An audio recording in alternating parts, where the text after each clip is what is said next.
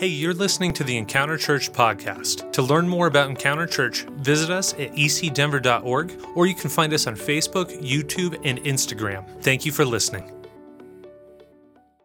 But now, let's get into the Word of God. The last few weeks, we've been studying about a number of things, about how to endure through difficult times until we get to the place that God has promised us. So we begin to see, some of the blessings that he has indeed put in his word for us. And so that prompted me to continue with a new series that we've entitled The Blessings, note that that's plural, The Blessings of Sowing. Now, full transparency, I cut my teeth on the word faith teachings of Kenneth Hagin, Oral Roberts, Kenneth Copeland, and others, and I have seen God bless my life in multiple ways as I've learned to sow multiple types of seeds in my life. And I could sit here forever and tell you stories of how I sowed a seed and I saw God come through and meet a need. And I am unashamedly a supporter of that. But I want to also tell you that as I've been studying for this series, I have been learning things about sowing that I never knew before. And it's really encouraging me because I believe God wants to do some great things in us and through us. And that's not just some kind of promotional bumper sticker. That's what I am getting a deeper revelation of than ever before, is that God wants to impact our world through us. But one of the things that has to happen is we have got to grow in our revelation and understanding and application of what it means to sow seeds. So I ask you, if you would please, go with me to the book of Genesis, and we're going to start with the concept of the spiritual law of sowing and reaping. How many of you are familiar with the law of gravity? Got 4 of you who studied in high school science? Is that it? The rest of you? Well, how many of you are grateful for gravity? Yeah, do you realize first service they didn't? Nobody was really, I think they all wanted to be superheroes and fly around. I don't know what it was, but we're grateful for gravity because gravity helps us have order and helps the world to function the way God intended. There is also a spiritual law, just like there is a natural law of gravity, that is the law of sowing and reaping. And the first place we see this is in Genesis chapter 8, verses 20 and 22. And this is the post-alluvial encounter between God and Noah. The flood has happened, the waters have receded, and Noah is having an encounter with God. And then Noah built an altar to the Lord, and there he sacrificed or sowed as burnt offerings the animals and birds that had been approved for that purpose.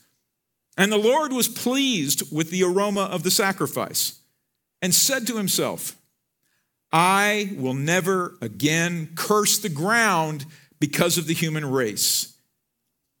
Did you know that the earth is not cursed? It's not. The earth is intended to prosper and thrive and bless your life. Now, you may not see it that way sometimes, but that is God's intent.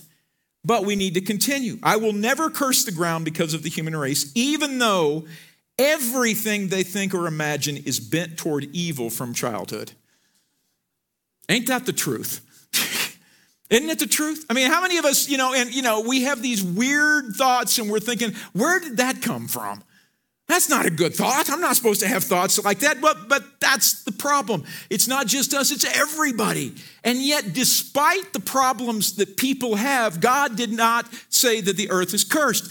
Our dysfunction does not render the earth cursed and unable to produce blessings in our life. And you can chew on that thought.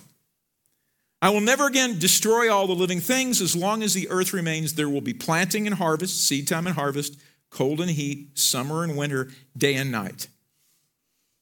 So this is a physical principle, but it's also a spiritual one. The law of sowing and reaping. This is what Paul wrote to the Galatians when he, at the very end of his letter. So Galatians chapter 6 and 7. Don't be misled or lied to. You cannot mock the justice of God. You will always, say always, harvest what you plant. Have you been harvesting some thorns? Just asking, perhaps you planted thorns. Have you been harvesting some joy? Perhaps you planted some joy. We love the upside of that verse where, hey, we're going to give and God's going to bless us back. But we also have to own the reality that some of the stuff we do is self-inflicted.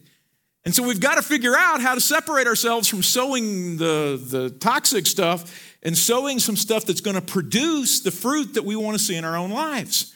Amen? Because God is a just God. And he will watch over his word and he will always perform it. And so we need that. And so as we begin to expand our understanding of sowing and what can be sowed, we have to think about the greatest seed that was ever given, that was ever deposited, that was ever planted. And the greatest seed that was ever sown was the life of Jesus of Nazareth. And we know it's a seed because Christ said it was. And when you go to John's gospel, the 12th chapter, Jesus is talking. And it says that he replied, "Now the time has come for the Son of Man to enter into his glory," or to fulfill his purpose.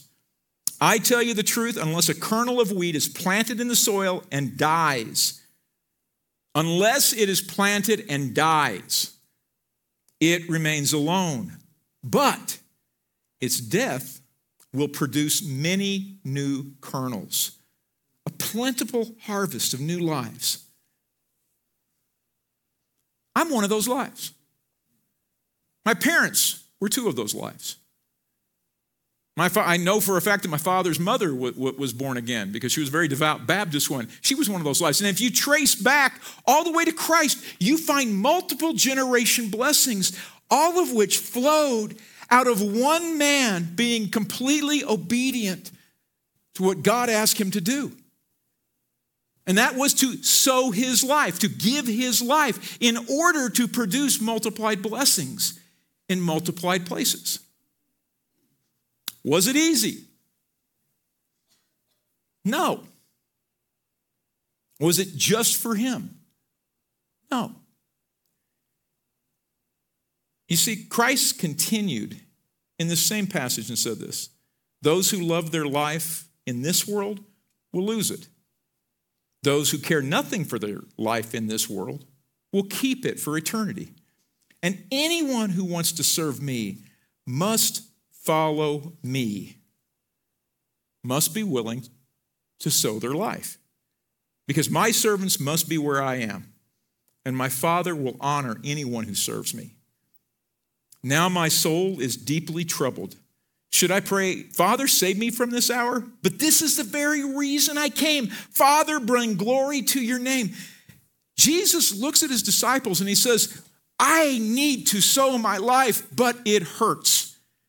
It hurts me emotionally, hurts me mentally. I know what it's going to cause me physically.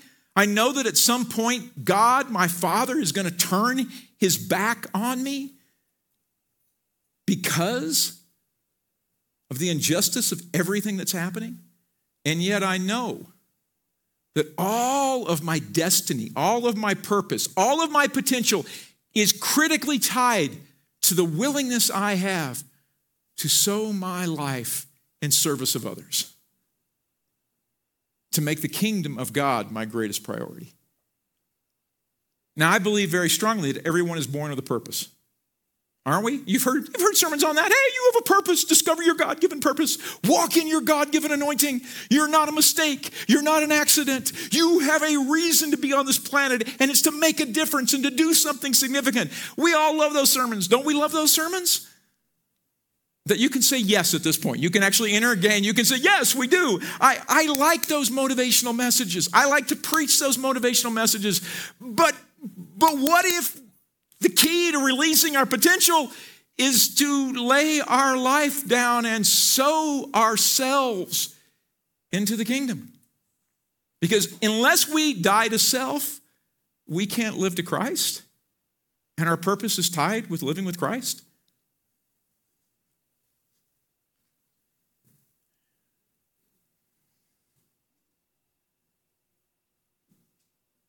So we have these verses of Jesus talking about our lives as seeds. But then we also have the 12th chapter of the book of Romans. Again, just like Paul wrote a letter to the Galatians, he wrote a letter to the Romans. And for 11 chapters in that letter, he talks about what Jesus did for us. Talks about salvation by grace. He lays out what's called the Roman road, the theology of why we are all sinners and why we all have no reason to have confidence in our flesh, but that we have this incredible gift that God has given us, and it's a righteousness that's not ours, that we literally can boldly proclaim that we are righteous people. I can stand before any human being on this planet and say without shame, without guilt, without hesitation, I, Reece Bowling, am a righteous man. I'm a righteous man. Doesn't matter what you saw me do. It doesn't matter what you saw me not do. It doesn't matter what you heard me say. None of those things have anything to do with my righteousness. My righteousness is 100% a free gift of God. It's all on him because he laid his life down so that righteousness could come into my very soul. That's very important. But that truth carries with it a response on our part. And that's what he's doing in chapter 12. He begins to talk about what is it we should do in response to what Jesus did for us. And so, dear brothers and sisters, he begins in chapter 12. I plead with you to give your bodies to God because of all he has done for you.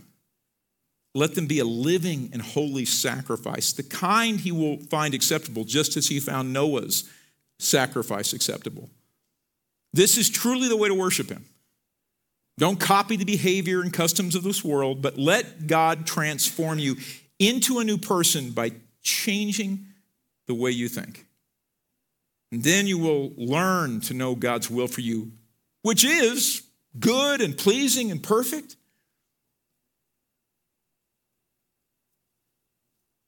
He's saying that we should sow our lives. We should sow our lives into God's kingdom, into God's purposes, not to atone for our sin.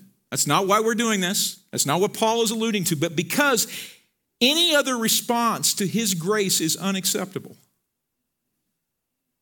There's no other, God does this for you. What should you do? You should say, here I am, take all of me.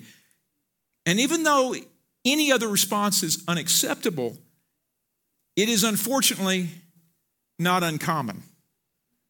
In fact, not sowing lives is the most common response any of us have to God's grace. This was illustrated by the story of Jesus and the 10 lepers. Are you familiar with that story where the 10 lepers came? Jesus is walking along the border of Samaria and Israel, and there's these 10 lepers, and they come, and Christ prays for them, and they get delivered. And it says that all but one Samaritan turn. The 9 of them turn away, and they may have even said, oh, thank you, God, thank you, but it doesn't say anything, but only one turned back to Christ. Only one came to Jesus, knelt at his feet, and said, thank you for what you've done for me. Jesus just looks out and says, where are the other 9? Where are the other 9? And the question for us is, what is our response going to be to God's unmerited gift of salvation and grace and righteousness? Will we be like the 9 or the 1?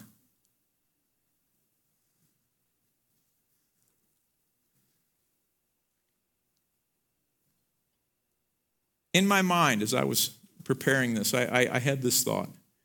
If we set aside our fears and anxieties, and honestly, I think fears and anxieties are a large portion of why we don't sow our complete selves, why we hold part of ourselves back. We want to protect part of ourselves. We're concerned about this whole emotional thing because Jesus said, my soul is troubled.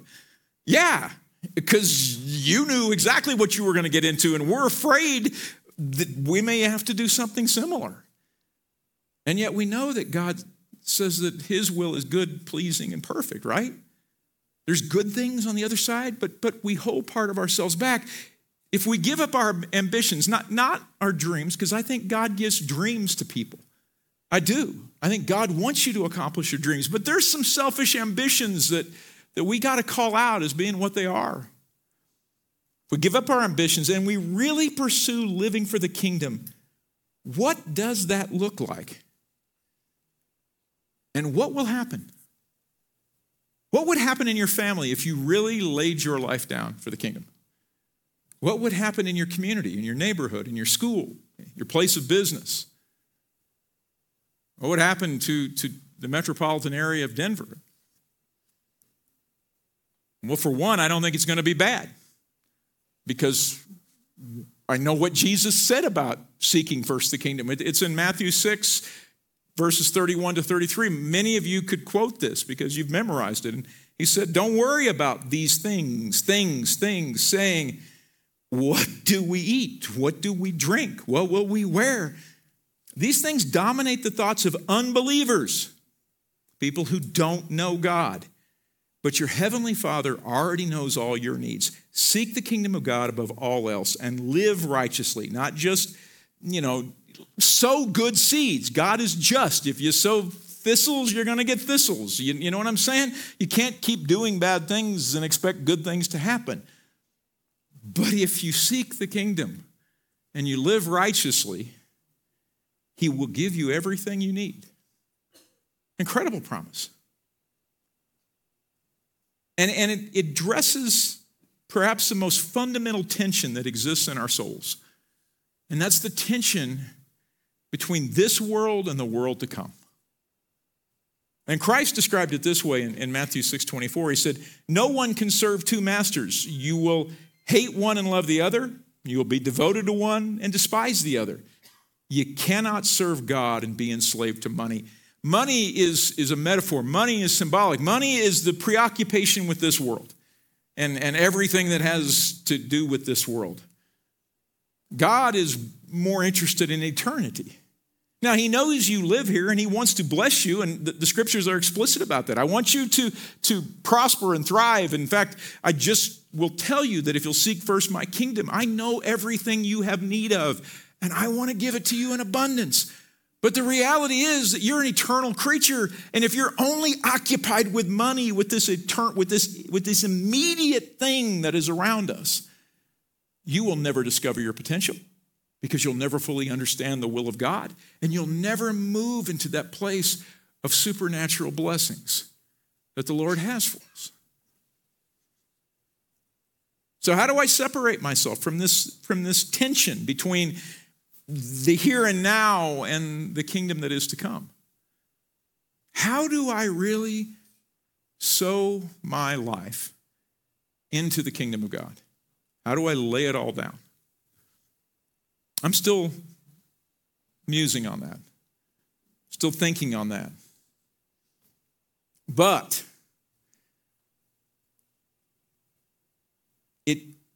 my musings did prompt me to ask myself three questions. And I'm going to ask them to you as well. The first question is this: do we want our lives to be easy or impactful? Well, can't they be both? I mean, seriously, do I want to be easy or impactful? Here's the problem. I don't know that they can. I really don't. Maybe they can sometimes, but sometimes being impactful can be painful. At this leadership conference I was at, the CEO, the chief executive officer of Intel Corporation, was one of the keynote speakers, or one of the featured speakers. Intel has 140,000 employees. His story is that he graduated from a community college, went to work for Intel, then got his bachelor's, eventually his master's at Stanford, and he worked there for 30 years, and he had one dream. And that dream, he is a man of faith, he is a Christian. He said, my dream was to be the CEO of Intel Corporation. After giving myself to that company for 30 years, they fired me. They pushed me out in the middle of a political tug of war that was going on. He was one of the senior executives, and he found himself shoved out of the company that he loved, that he helped, build. He's actually the inventor of the USB port. Seriously, which the guy's a genius. And he also was a lead guy on the 486 project, if anybody can remember the 486 processor. But he made a lot of money at Intel, found himself on the street, got hired as president of another technology company. Said it took him a long time to get over the betrayal and the hurt and the pain. But he'd been out of Intel for about a decade. Intel went through a very difficult season. They reached out to him and said, would you come back and be our CEO? Would you come back and help turn us around, get us back on track? And he said, my first reaction was, go stuff it. You didn't want me here? You weren't looking for me? Fine, you go. You made your bed, lie in it. Really, why? No, away with you. But then he prayed about it, then he thought about it. And he got counsel about it. And he realized that maybe God wanted to make his life impactful. The guy was approaching 60 years old. When you are rich and approaching 60, you're thinking of taking it easy, man. You're thinking of cruising. You're thinking of going to, someplace and just, you got money. He didn't need money. He had money. But he wanted to have impact.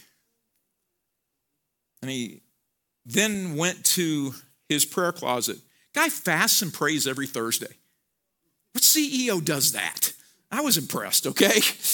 And he said, I got 3 goals. The first was, I'm going to turn Intel around. We're going to get together. We're going to put this company back on, and those 140,000 families that are impacted by this are not going to have to worry about their jobs. They're going to be blessed. The second thing we got to do, there's a problem out there. Most of the critical silicon chips that power all of the cool devices we have are not made here. Where are they made? Exactly. He said, no, we're going to bring all that stuff home. And he has been leading the movement to build manufacturing back in the United States of critical semiconductor chips. But he said it's not just the fact that we need to bring manufacturing back to the United States. There's a third thing that I want to do from my position as CEO at Intel, and that's to fix the toxic nature of this business, because there's just fundamental things that are wrong, okay? So he found himself with 3 audacious goals, all of which have impact, all of which because he was willing to leave a place of peace and comfort and just ease to choose impact over ease. He sowed his life. That was my first question. So, Reece, do you want to have an easy life or an impactful one? Second question has come out of a lot of study I've been doing over the last few months, and it's this: are we willing to give up our right to judge to embrace a call to serve?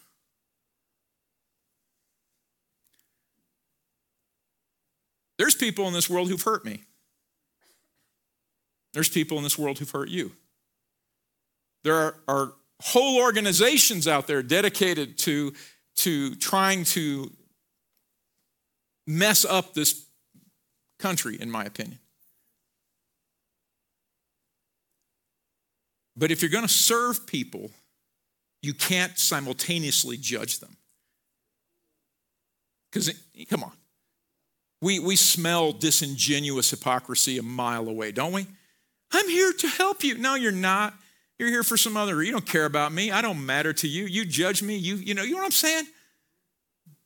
But if I'm going to lay my life down, if I'm going to sow my life, would I be willing to give up my right to judge to embrace a call to serve so that I might have impact, so that I might glorify God, so I can be like Christ, who looked out upon the masses and said, forgive them, Father, they know not what they do. What they're doing is wrong. What they're doing is ridiculous. But I'm willing to serve because I've chosen to lay my life down that it might produce a harvest.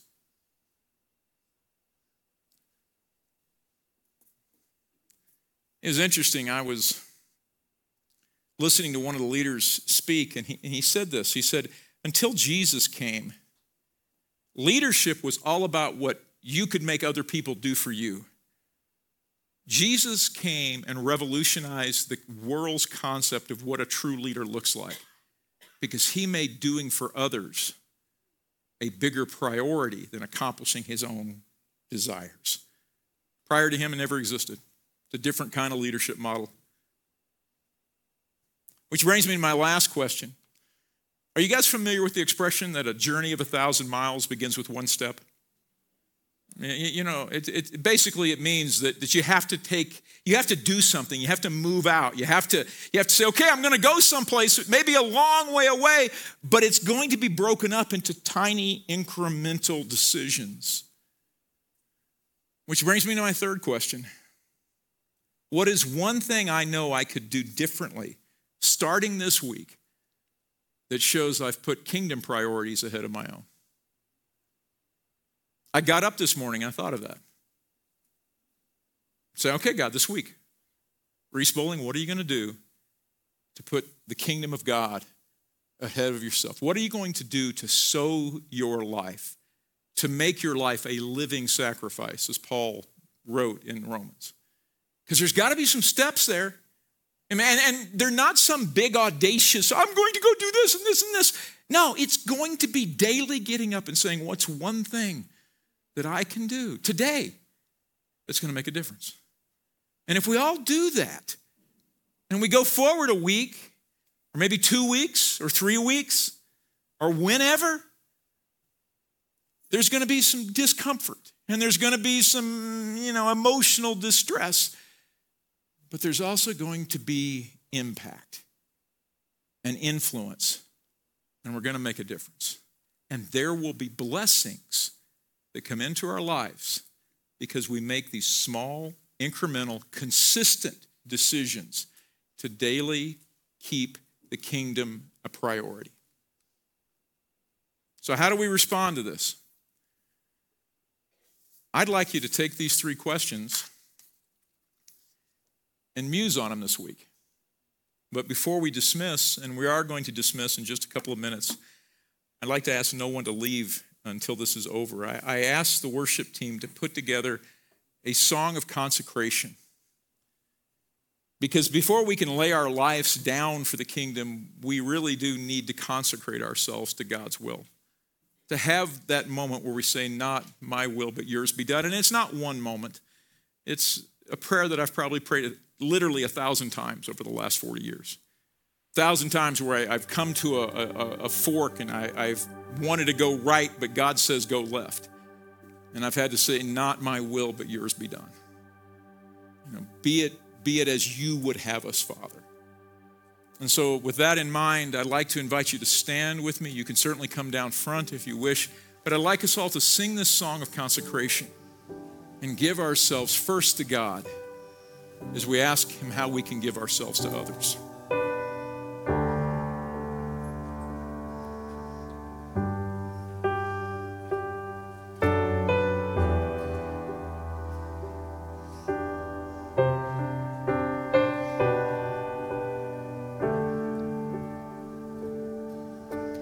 This is my desire to honor you, and Lord, with all my heart I worship you.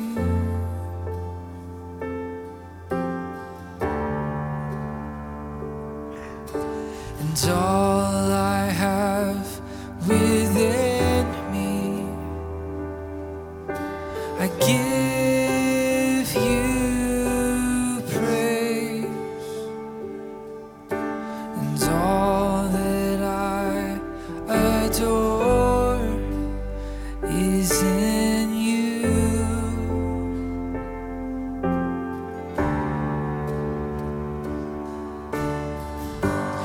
Lord, I give you my heart, I give you my soul. I live for you alone.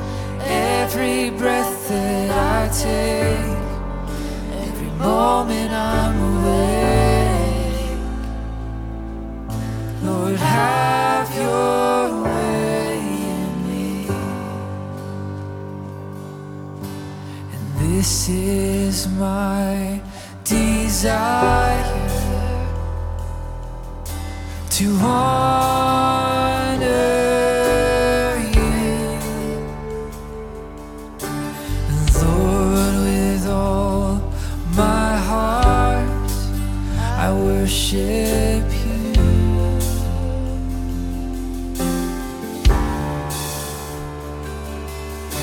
And all I have within me,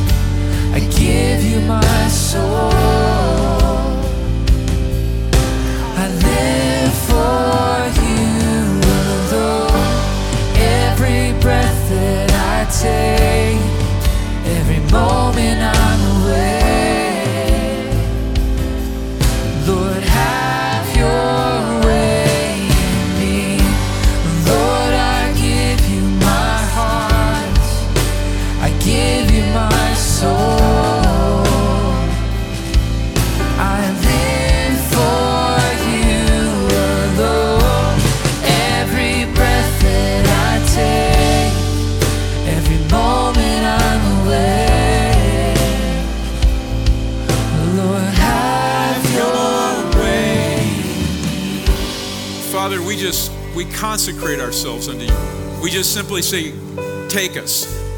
Take us as we are. We know we're imperfect reflections of Christ. But our desire, God, is to really make a difference in this world, to not just focus on the immediate things, but God, to focus on the eternal things. Show us how we can take these simple steps towards the lifetime journey of laying our lives down, of sowing our lives, of dying to self and living to Christ. Help each of us to understand what it is you want us to do. And help us with our reluctance and our hesitancy and our fears and our anxieties. Help us, God. We need your help. Thank you, Father. I bless each one of you, those who are online and in person. May God prosper all you put your hands to. And remember, there are blessings ahead as you sow beside every opportunity, or in every opportunity. So now, you know what your next assignment is? Go outside and eat cake. That's your next assignment. Thank you, guys. God bless you. We'll see you this week.